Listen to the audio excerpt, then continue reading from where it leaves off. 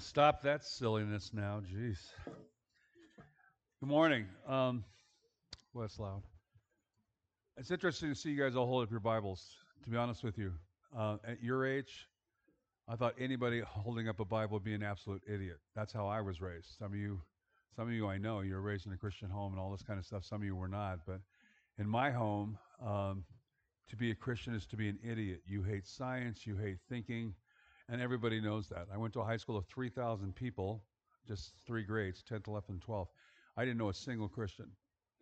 Most of my friends were Jewish. They didn't believe anything either.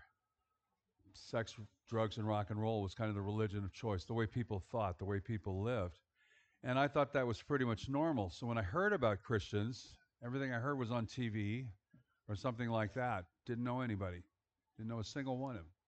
But I knew you all were all idiots. That I was sure of. Even though I didn't know anybody, I knew you were idiots. That I had down. So when I became a Christian in the middle of my senior year in high school, I thought, okay, where do I check my brain? I've become one of them, an idiot. And I was introduced to a thinker named Francis Schaeffer by my youth pastor, and it changed my world. And it taught me something important that the Bible actually talks a lot about. Come, let us reason together, the prophet says. Take every thought captive, the apostle says. All these verses in the Bible that were the exact opposite of how I was raised to think about you as Christians, about all of you type of people, most of you, anyways. So I was really shocked to find out that the Bible not only wanted me to use my mind, but it commanded me to use my mind. Because I thought all religions were the same. They all didn't believe anything. They didn't think like any. I mean, they believed stuff, but they didn't think through anything that they believed. And so I've been spending most of my life as was just told. You guys were just told as a missionary, talking to people, trying to reason with people. And one of the things that I also teach at a couple different colleges in the Denver area and teach world religions and teach introduction to philosophy. One of the things that's fascinating is there are a whole lot of religions that tell you not to think, that directly tell you to turn your brain off, that the key to life is found to get through suffering, say in Buddhism or something like that, is to shut your mind off, to turn it off. That's the way you get through the world. The world's an illusion. Don't get attached to it, blah, blah, blah, all this other different stuff. But Christianity was so radically different. So when I take the Christian faith to people who do not believe that your mind is good for anything, it's always a challenge. Famous Hindu scholar, which is going to inspire not only Hinduism, it's very similar to Buddhism in some respects, and it's really true of all our New Age friends who are witches and Scientologists and all this stuff. Shankara says that the only thing your mind is good for is to teach you your mind is good for nothing. So contradiction right in there, but that's the world that I get to play in, people who think this way.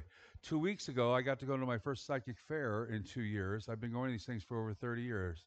And there's everything from witches to Scientologists, Eckankar, all these bizarre groups, psychics, a lot of people willing to take your money, I mean, tell your future and all this kind of fun stuff. Um, here's the interesting thing. So I went to a witches booth. There hadn't been witches there in 20 years. So I was kind of, wow, this is great because I love talking to witches. I know it's strange. I know for a lot of you it's hard to believe that there are, but there are millions of people out there who call themselves witches, who believe all sorts of interesting things. So they haven't had a booth in the fair for a long time. I go up, I'm talking to this one witch, and then I talk to the guy next to him, and I said, "So you're a witch too? What do you believe?" And he just looks around like he's worried about who's going to see him. He says, "Actually, I'm not a witch. I'm a vampire." I haven't had that conversation for 20 years, but I have had that conversation before. And it's the saddest thing because the difference between him and the witches are next to nil. There's no hardly difference at all. The key idea is that I get power in life. And people have, in a very broken, fallen world, your parents throw you away or you're abused or you're bullied at school or a zillion other situations where you feel like you don't have any power and you wish you could make things different. I grew up in a horrible home.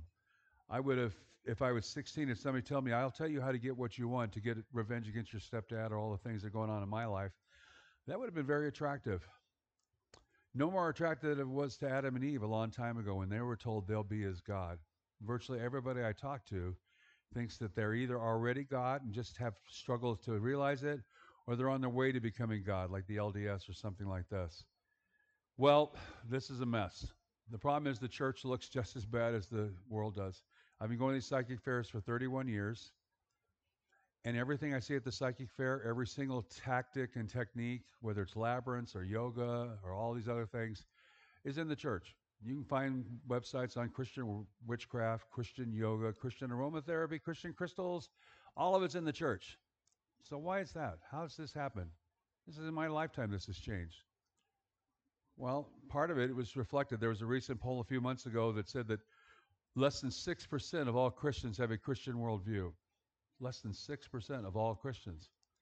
And I was kind of surprised that it was that high because a couple of years ago there was another poll that said less than 9% of all pastors had a Christian worldview. So the pastors don't think through the world like God calls us to, then why would I expect the people in the pews, all of us, to have a Christian worldview? So let me ask you a couple things.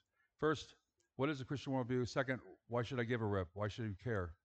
Why should we bother with this morning? So the first thing, what is a Christian worldview? I'm going to make this real simple. Simplest way I can say it is, it's the glasses you put on every day when you look at the world. Muslims have a worldview. Buddhists have a worldview. Atheists have a worldview. Everybody has a way they look at things. How do we look at life? How do we look at death? How do we look at the things in between? So some very dear friends to me lost their granddaughter a couple weeks ago right over here on I-80, right by Donovan. And I didn't know the young lady. I'd never met her, but her grandparents I know well, and I've known them for a long time. And I know this is crushing. It's absolutely crushing. She's a senior over there at, I think it was either Donovan or Trumbull, one of the schools there. And how do you answer that? How do you begin to answer that? What do you tell people when something like that happens? Several of you have probably lost somebody in your life, and how do you look at that? Is it just a hopeless event? Is it just Maya the illusion? Is it just karma? She deserved to die or something like that? That's how people look at the world, and we look at it differently depending on our religious views. At least we used to. How does a Christian look at these things? It's tough. It's tough. But the Bible tells us how we should look at it. So if you have a Bible, as most of you did, turn to John 17. It's one of the last things Jesus talks about, this whole long prayer and teaching that he's giving in John right before the crucifixion. And none of the disciples have got a clue what's going on. They're so messed up. But Jesus addresses things with them.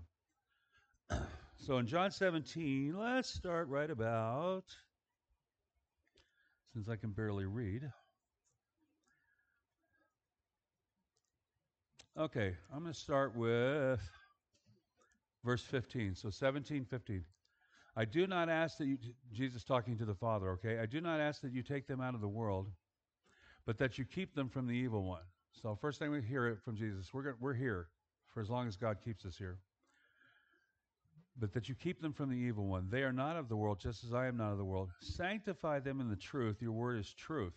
As you sent me into the world, so I have sent them into the world. And for their sake I consecrate myself, that they may be sanctified in truth. So sanctified sounds nice and holy. If you're Latin speaker, sanctify, sanctos, the word we get saint from, set them apart. What does that mean? Well, it means they're not normal. It means that they don't fit into the mundane, normal things of life. They're set apart.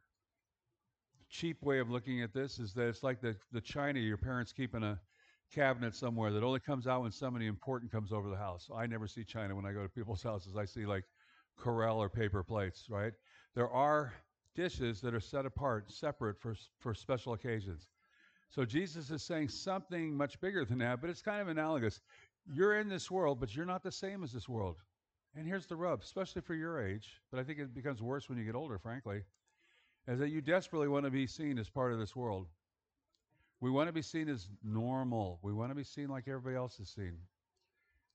Sometimes it's called peer pressure. You can give other names to it. But frankly, if we go to an office, someday you guys will be in the university, you'll be at the offices, you take your positions and jobs and stuff all over the world.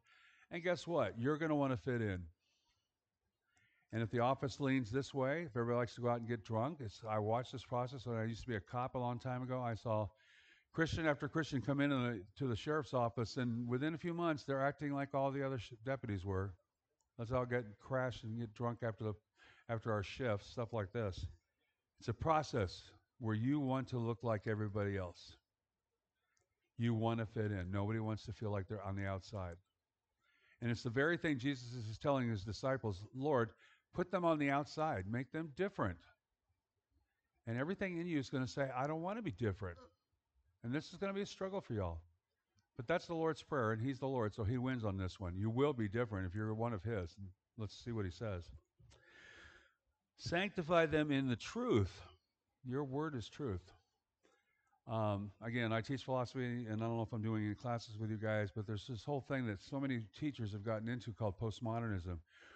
Postmodernism is that there is no such thing as truth. That's a big part of it. Unless you're a Marxist, then that's somehow true. Anyways, uh, truth is dependent on your feelings, dependent on your culture, depending on all sorts of things. But truth that stands true, it's true that there's a wall over there with padding on and stuff like that, and that's outside of me. That was true before I walked in this room. It'll be true after I walked out of it. They don't believe that anymore. At least they claim that. No, it's subjective. So I just feel that that's a cow. Stupid, right?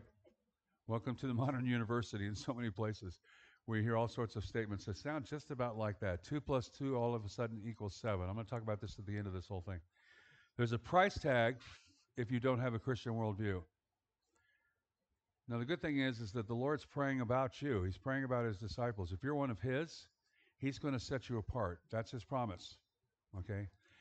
And one of the things that happens when you're not one of His is that you just get dumber and dumber.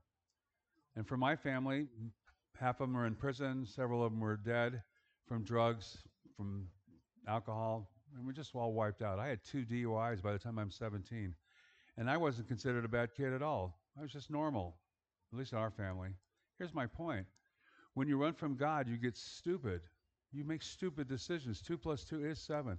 Somehow, I can do these drugs, and somehow I'll be protected from the consequences of other people I already know who have died from these drugs. That would be stupid thinking.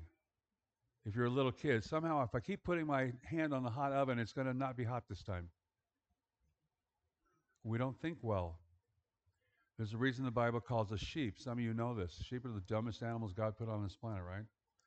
And everybody in their house, the Christian house, has a little sheep, picture of Jesus holding a little sheep, and it's, oh, isn't that so cute? No, it's because they would drown in an ounce of water.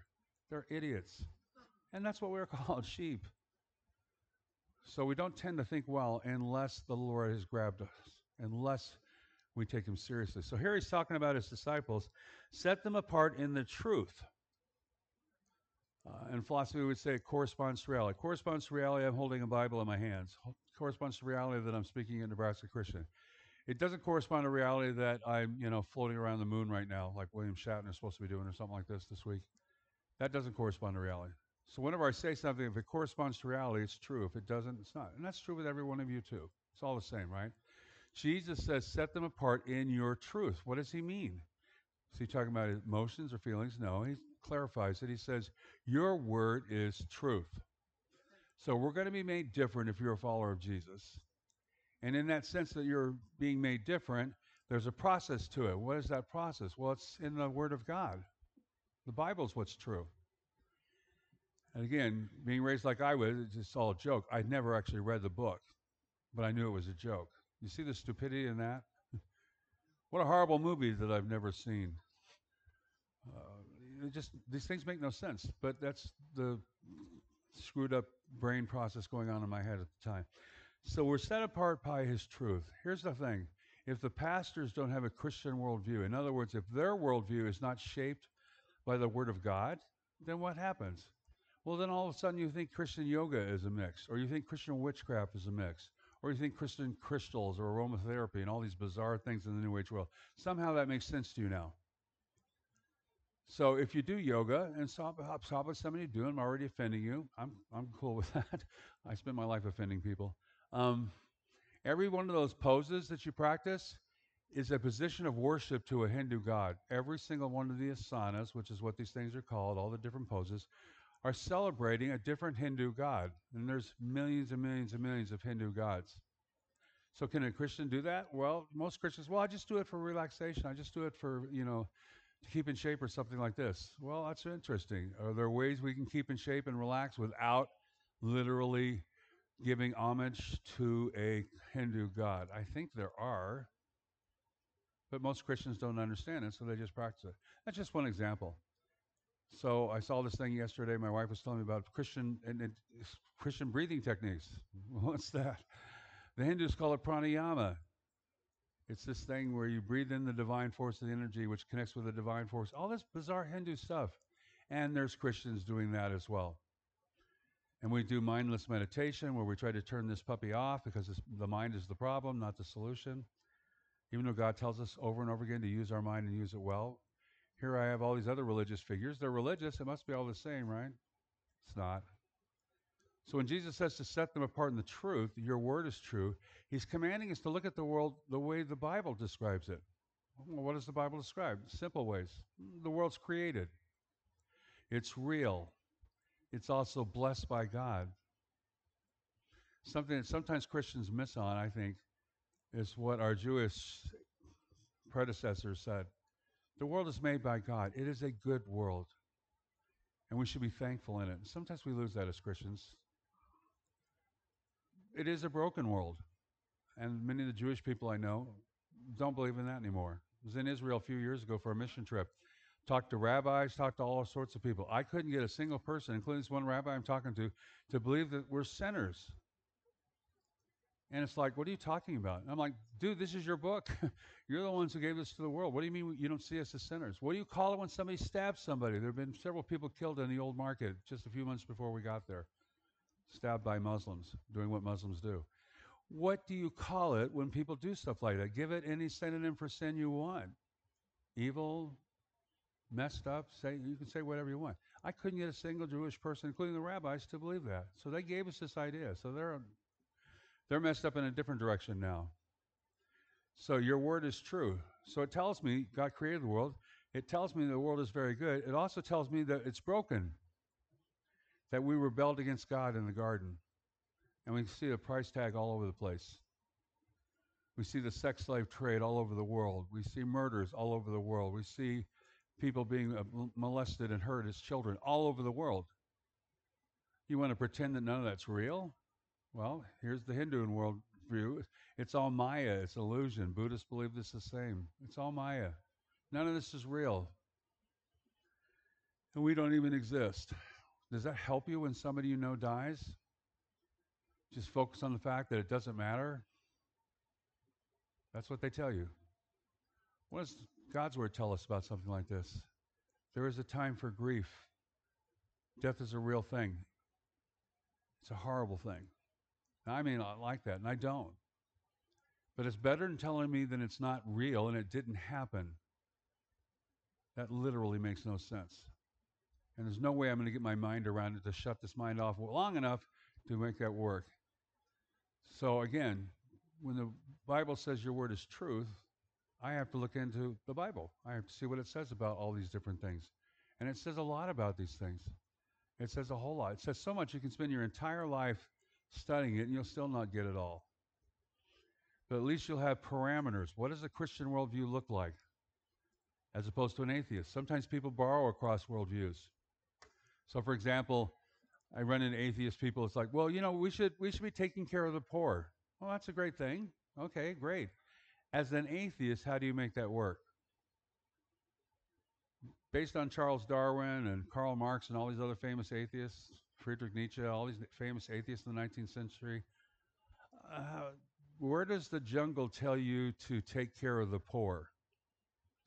Does the jungle teach you to love your neighbor? No, the jungle teaches you to eat your neighbor, right? Especially if they're old and slow. So when an atheist tells me they should take care of the poor, I'm like, that's awesome. How do you get there? What drives that? By comparison, does the Word of God tell me to take care of the poor? Yeah, it does. Over and over again, repeatedly. It tells me to take care of the widow, the orphan, and the stranger in your midst, the most vulnerable people of all. The Word of God commands me to think that way. Now, if you're just built-in selfish, like we all tend to be, why would you take care of something that's not yours? Yet the Word of God commands me to do that. Why would I do something as crazy as to love my enemies? Where's the jungle teach you to do that? Hinduism says my enemy doesn't exist. Buddhism says they don't exist. The Bible tells me they exist, and I know they exist. So when I'm commanded to love somebody that is extremely unlovable, now I'm in the process of letting the Word of God shape my mind, shape the way I think, give me a Christian worldview. I don't want to love them. I know. But the Lord tells me to love them. Lord, Word of God tells me to honor my parents. It does not tell you to honor your honorable parents. Some of you are like me. You had parents that were extremely not honorable, bad people doing bad things. But the Word of God just tells me don't don't focus on how bad they are. Focus on who they are. They are my parents, and the commandment is to honor my parents. So my worldview is being shaped by something not of my own. I didn't invent, I'm going to take care of the people who are nice to me. That's the way my head thinks. And the Lord says, no, I want you to honor these people. My dad's been a nightmare my whole life. Wasn't abusive. He just abandoned us and has just seen us as useless and all this kind of stuff. And he's just not a nice man. He's 91 years old. He's sitting around waiting to die. He's been that way, and he's been in a chair for most of the last 20 years and just having a horrible life, and he's always angry and never any fun to talk to. So about maybe 15 years ago, I'm in my 50s. I've pretty much grown up through life. I'm a man. I don't need anybody chewing me out. So my old man, I get on the phone with him, and he's mad at my little brother, so he decides to chew me out, which is the way my dad works. And he starts screaming and cussing me out on the phone. And I'm like, I am 53 years old. Why do I want to listen to this? And every impulse in me was just to hang up the phone and to cut this nonsense off. And then I remembered, because the Lord gave me this thought that is in His Word forever: honor your father and mother. So I'm not going to return what He's given to me, all this garbage He's throwing at me. And I sat there, and I didn't say a word for several minutes while He's cussing me out. And every bit of me, like I said, in my flesh, in my normal sense, in my normal human mind, is to say, I've had enough of this. But no, the Scriptures command me to honor my dad, even when he's not acting honorable. So after about 7, 8 minutes of this, he finally stops. It's real quiet. I'm not responding to him. He stops, and after about a minute or so of that, he goes, I went too far, didn't I? Wow, a moment of consciousness from my dad. And I said, yeah, Dad, you did, but I forgive you. I love you. Did I want to put up with that? No. Any more than I want to pray for my enemies. But the Lord commands me to think about things differently than I thought before I was a Christian. That's what a Christian worldview is. He's going to shape the way you think, not just about some things, but about everything. And half the time you're going to be fighting him. You won't find it easy. Sometimes it's easy. When I first became a Christian, because I was into drugs and all this other fun stuff, and my whole family is, we all stole from everybody. Everybody stole from everybody else. You had to be, you don't trust anybody. My brother stole my drum set when I was on a quick trip, sold it for drugs. This is just what we do because we're idiots at this point. So I become a Christian in the middle of my senior year, like I told you, actually over Christmas break. And I'm reading through the Bible. This is all new. I've never read this stuff before. I'm just reading and reading and reading. And I get to this place in Ephesians. All right? So now I've read through most of the Bible. I get to the Ephesians, and it says, let him who steals steal no longer, but instead work for his bread. And I know it's going to sound stupid to most of you because you were raised in a nice little Christian home, but I wasn't. I'm like, whoa. One of those aha moments, whatever you want to call it. We're not supposed to steal. Oh, crud. Who knew? And you're all thinking, again, moron, right? I'm telling you, this was radical stuff for me. I did not know that there was a God who cared about stuff like stealing, because everybody I know stole from everybody. That's how you get high. You get somebody else's money. So all of a sudden, my stupid brain is being instructed, don't do that. Instead, work for your bread. Christian worldview. I'm being shaped. So do we all get what a Christian worldview kind of is now, that God's going to shape the way you look at everything in life? The second reason is, why should you care? All right? Well, first off is that God commands us to care about this sort of thing. Take every thought captive, the Lord says. There's a lot of worldviews out there. I just donated my library about 6 months ago. It was like ripping my arm off. I had about close to 10,000 volumes in my garage. And it was tough to give it up. But I had about every view you can think of, every philosophy, every religion, from Satanism to a variety of LDS to a whole variety of all sorts of other religions. So I've been exposed to this stuff for a long, long time, been reading it, been wrestling with it, and talking to people who believe this stuff, trying to share the gospel with them. And in the middle of all that process is this thing that's going on in my head is saying that these people are no different than I was. They didn't understand. They didn't know. So when I talk to them about, with an atheist, there is a God. When I talk to a Mormon, no, there's only one God, and you're not one of them. Or a zillion other things like this, all right, it's informed by the fact that I've had to use my mind. And you are going to run, if you're a believer in Jesus, and you're going to be set apart, like Jesus says, you're going to run into most of the people in your life, assuming you get out of some tiny little bubble in central Nebraska. You're going to run into all sorts of people who do not share your worldview, who do not think like you do. They're going to think very differently than you do. They're going to think there's something wrong with you, like I did. I get it. I'm not mad at people like that. I have compassion on people like that because I was an idiot just like them. I get it. I get it completely. But the Lord tells me to take every thought captive, for example. Well, what does that mean? I run into a bad idea, and I'm commanded to think about it differently, to give it a better answer, or something like this. So, as I mentioned, some of our dear friends lost their granddaughter not too far from here, just a few weeks ago. And I can rail against the unfairness of life and the injustice. And if there's a God out there, how can you let this happen? The problem of suffering and evil, this is called. A lot of atheists. Darwin, for example, his wife said it was never the same after his daughter died. She was like 20. Nietzsche's dad died, very famous atheist, when he was 5. He was a pastor. Nietzsche's never the same. The problem of evil is real. That's a serious question. And if you haven't dealt with it yet, it's just because you're not old enough. You will. Somebody in your life is going to die. Somebody in your life is going to be horribly sick. And you're going to struggle like all human beings have. And again, how do we answer that? Well, the Hindus and Buddhists say the answer is it's karma or the world's an illusion. That doesn't help. The Muslim says, inshallah, this is the will of Allah. We're all just meat puppets, and Allah does with us what He wants. The Bible says this is real, and it hurts because, one, the world is real, unlike the Hindu and Buddhist worldview. It hurts because the brokenness of this world, we face it all the time. And this is one of those examples. I just found out last night, and because I wasn't able to come out last year, Coach Schreiber, who was part of your school here forever, and I met in 1985, a long time ago, that he had died of COVID. Oh, no. This is a friend. I didn't get to talk to him that much, but this was still a friend to me, and that bothers me. Loss bothers me. Things that hurt bother me. The Christian worldview does not say this is not real, pretend, turn your mind off. The Christian worldview tells us that the Lord is here to comfort us in the middle of our suffering. It tells us that over and over again. You know, when Jesus is talking about all these guys, what does He say at the end of this? As you sent me into the world, so I have sent them into the world. For their sake I consecrate myself, set myself apart, that they may also be sanctified in truth. Every single person that Jesus is talking to when He's addressing this with His disciples is going to be dead in 30 years. Every single one of them. Some of them are going to be dead much sooner than others. Is Jesus saying that we follow Jesus in the Christian worldview? Is that everything will be life and we'll all be rainbows and unicorns and everything will be fine? No. Nothing like that at all. The Christian worldview may call you to all sorts of level of commitment. It's unlike the largest pastor in the world, Joel Osteen.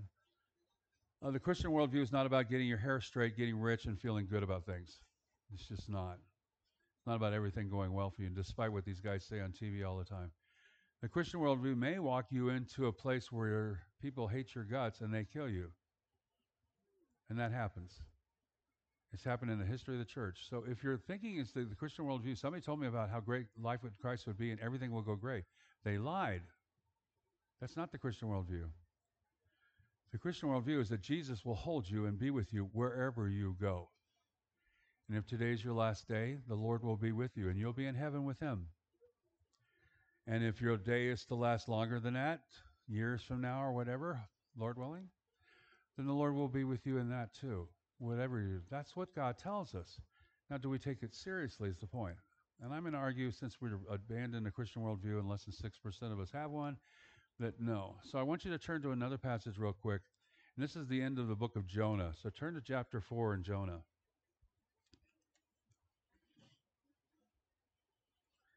You guys all know this story. Well, I hope you do. It's all about the whale, right? Actually, the whale's not the biggest miracle in the story.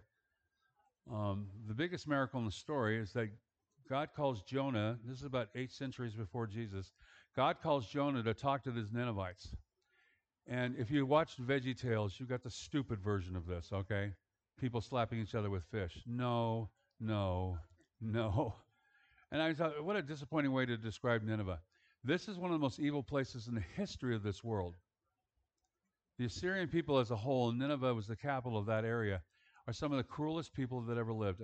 I've done a lot of history as well as philosophy. One of the things that's fascinating in a horrible way is that you have cultures like the Ninevites and maybe the Apache who developed incredibly cruel ways to kill people, to make them suffer. For example, the Ninevites invented the crucifixion form of killing people. How do we kill people slowly? Forget every movie you've ever seen when it shows Jesus and other people being crucified, when it looks like they're all basically dead. None of that happens. They're on a little platform and they're fixating. It takes days to die in most cases. And it's horrible. And your joints fall out. And the Ninevites are like, cool, look at that. Look at this wonderful, cool thing we invented.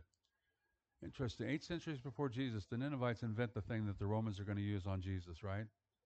That's described 2 centuries before that in the Psalms. The Psalms tell us what's going to happen to the Messiah 2 centuries before there was crucifixion. Wow, maybe the Bible knows something about these kind of things. Anyways, that's one thing they did. They also invented, for example, this gigantic metal horse that was so sharp, you'd go up several stories. You had to climb a huge ladder, and they would push you down this thing, and it would slice you in half. Now, for that person, death is quick, okay? But all the other people who are about to be executed are going up one by one, and they're watching what happens to people. The torture was in your head. That's the Ninevites. These are not nice people. These are horrible people. They got off on making people suffer. They enjoyed it. All right? So Jonah's hatred for the Ninevites was well earned. It wasn't like, oh, they're just nice people and I hate their guts. No, they were really as nasty as you get. Extremely bad, okay?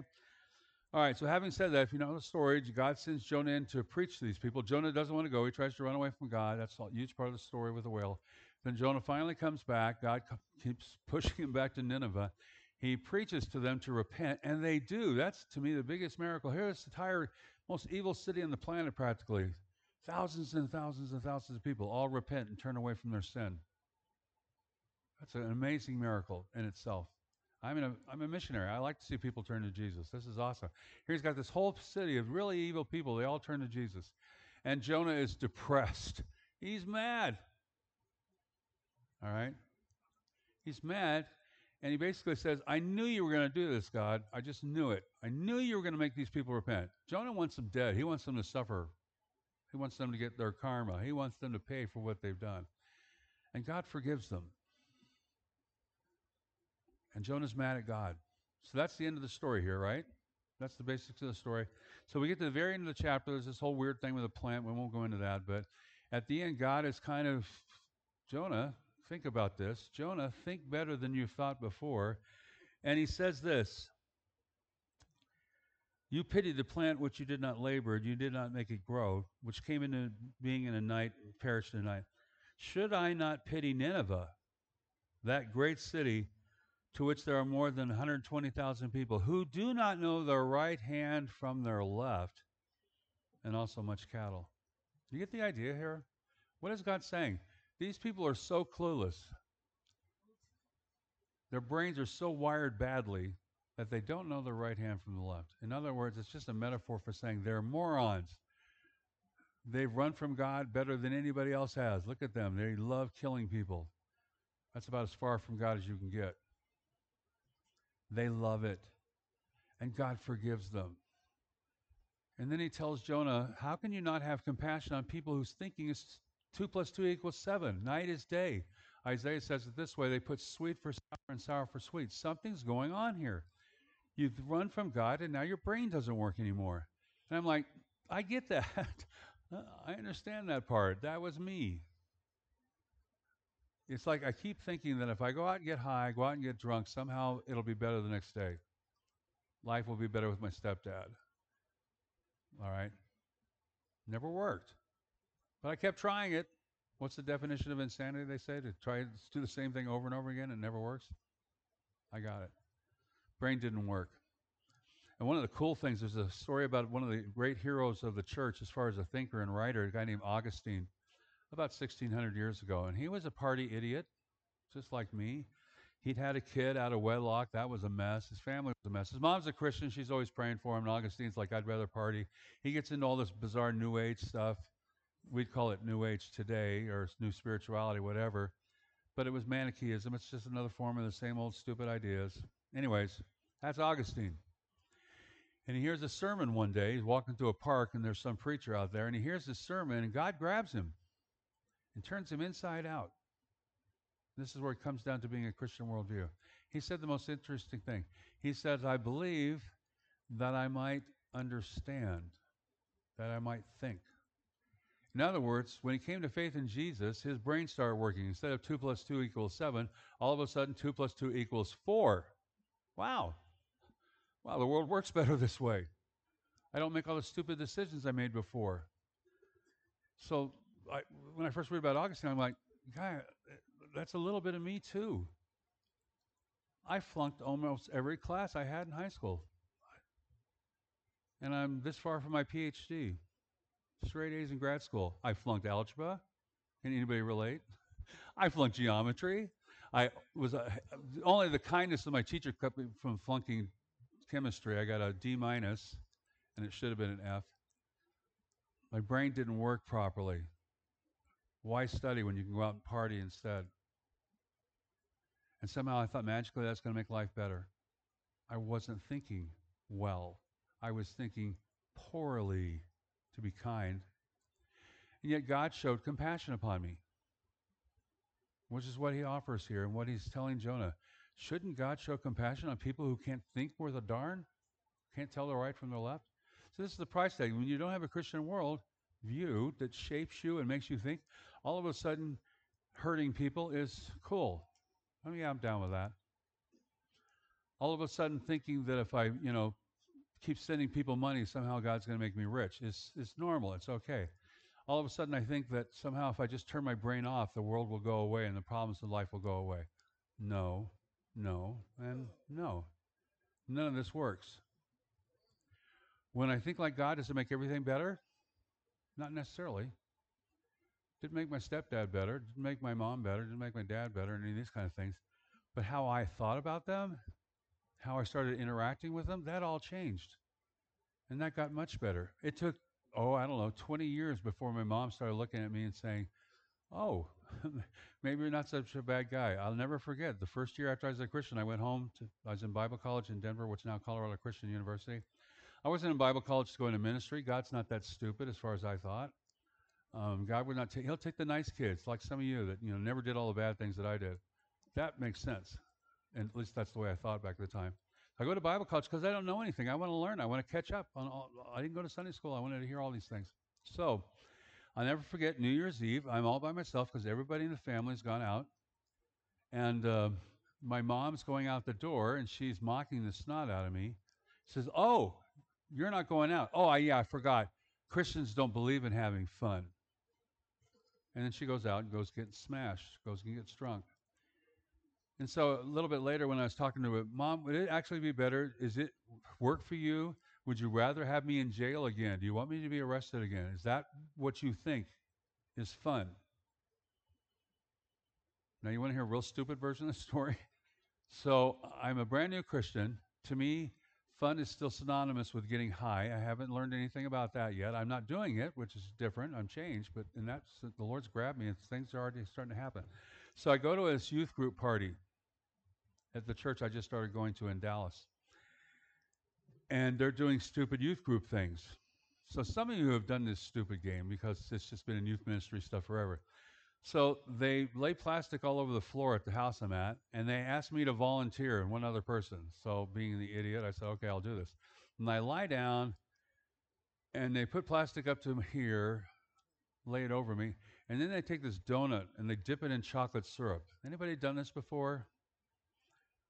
And they start swinging it. And I'm supposed to try to eat the donut while it's swinging over my face with chocolate syrup all over it. This is dumb, right? I'm sitting there thinking, this is the dumbest thing I've ever done in my life. And all of a sudden, in the middle of that, I'm trying to buy this dumb donut, and I start cracking up. I'm just laughing my fool head off. I am just giggling. I can't stop. And I thought, this is, again, this for you guys, this is so normal. And for me, it was so strange. I'm having fun and I'm not drunk. I'm giggling my head off having fun at this stupid little game, and I'm not drunk and I'm not high. My world had changed. My Christian worldview is being shaped, and God was teaching me all sorts of new things, which He will do for you as well. Why? Because it's His promise. He prays to the Father, set them apart. And what Jesus prays for, He gets. You're going to be, if you're one of His, you're going to be set apart. If you're not, first I would invite you to be one of His, but secondly, you're going to start getting dumber and dumber. You're going to make more and more mistakes. Somehow, on my third marriage, it'll be better. My fourth, my little sister was married 7 times, and that was like 40 years ago before she finally gave up. She went into federal penitentiary for drugs and all this kind of stuff. God commands us to think about this and think about it well. To not be like Nineveh, to not be so clueless that we haven't got any sense of what life is. But He commands us. He commands us to love Him. He commands us to love each other. They're kind of tied together. Maybe you've heard of them, the first and second great commandments. That you love the Lord your God with all your heart, all your soul, all your mind, and all your strength. And you love your neighbor. Well, who's my neighbor? There's that whole Good Samaritan story. My neighbor is not necessarily the person I like. My neighbor is not necessarily the person I even want to get close enough to like. My neighbor may be the person who hates me with every ounce of their being. They may be a Satanist. They may be a witch. They may be a vampire. Like I said, I haven't had that conversation in a long time, but there are people out there. You know what's sad about it? I'll just tell you this real quick. What he told me 2 weeks ago, I asked him, are you meeting with a group of people? Are there more you here in the Denver area? Denver's a pretty big city, several million, right? And he goes, no, actually, I think I'm the only one. And part of my mind is going, how sad this is. You've got these spiritual beliefs that are supposed to be so cool and make you powerful, and you're all by yourself. You have to tag along with a bunch of witches to feel like you're part of something. How sad is that? What would the Lord say? Shall I not have compassion on a person who thinks this is the key to life? So when God calls us to have a Christian worldview and to think this way and separate us, He also calls us to take that Christian worldview into the world. What does Matthew 28 tell us? Go into all the world, into all the nations, teaching them all things I have commanded you. What is our call? It's to take the Christian worldview and share it with others. Hey, you don't have to think 2 plus 2 is 7. You don't have to think that up is down and down is up. You don't have to think that black is white and white is black. You can think, and your mind will work when you follow Jesus. So what's my last word for you guys this morning? Follow Jesus. Take seriously His worldview, the way He presents His truth in God's Word. And if you don't know much about it, okay, there's a solution, just like I had. I didn't know anything. Start today. Take His Word seriously. It's not just classwork for the school here. It's something that will shape your life. It will change your life. The Lord will guide you in all of that, and He'll be with you through every bit of this. Let's pray. Father, you are truly Lord of all things. You have so much to share with us and so much we have to learn. Father, I pray for every student in here and all the faculty and staff and everybody else. Father, grab us. Help us to think the way you think. Help us to think the way the Scriptures command us to think. And give us a heart and a compassion for people who don't think that way. Father, again, if there's people here who don't think that way because they don't really know you, grab their heart, Father, like you did with mine. Lord, thanks again for mercy and grace and all these good things you give us. We pray in your name. Amen. Thanks, y'all.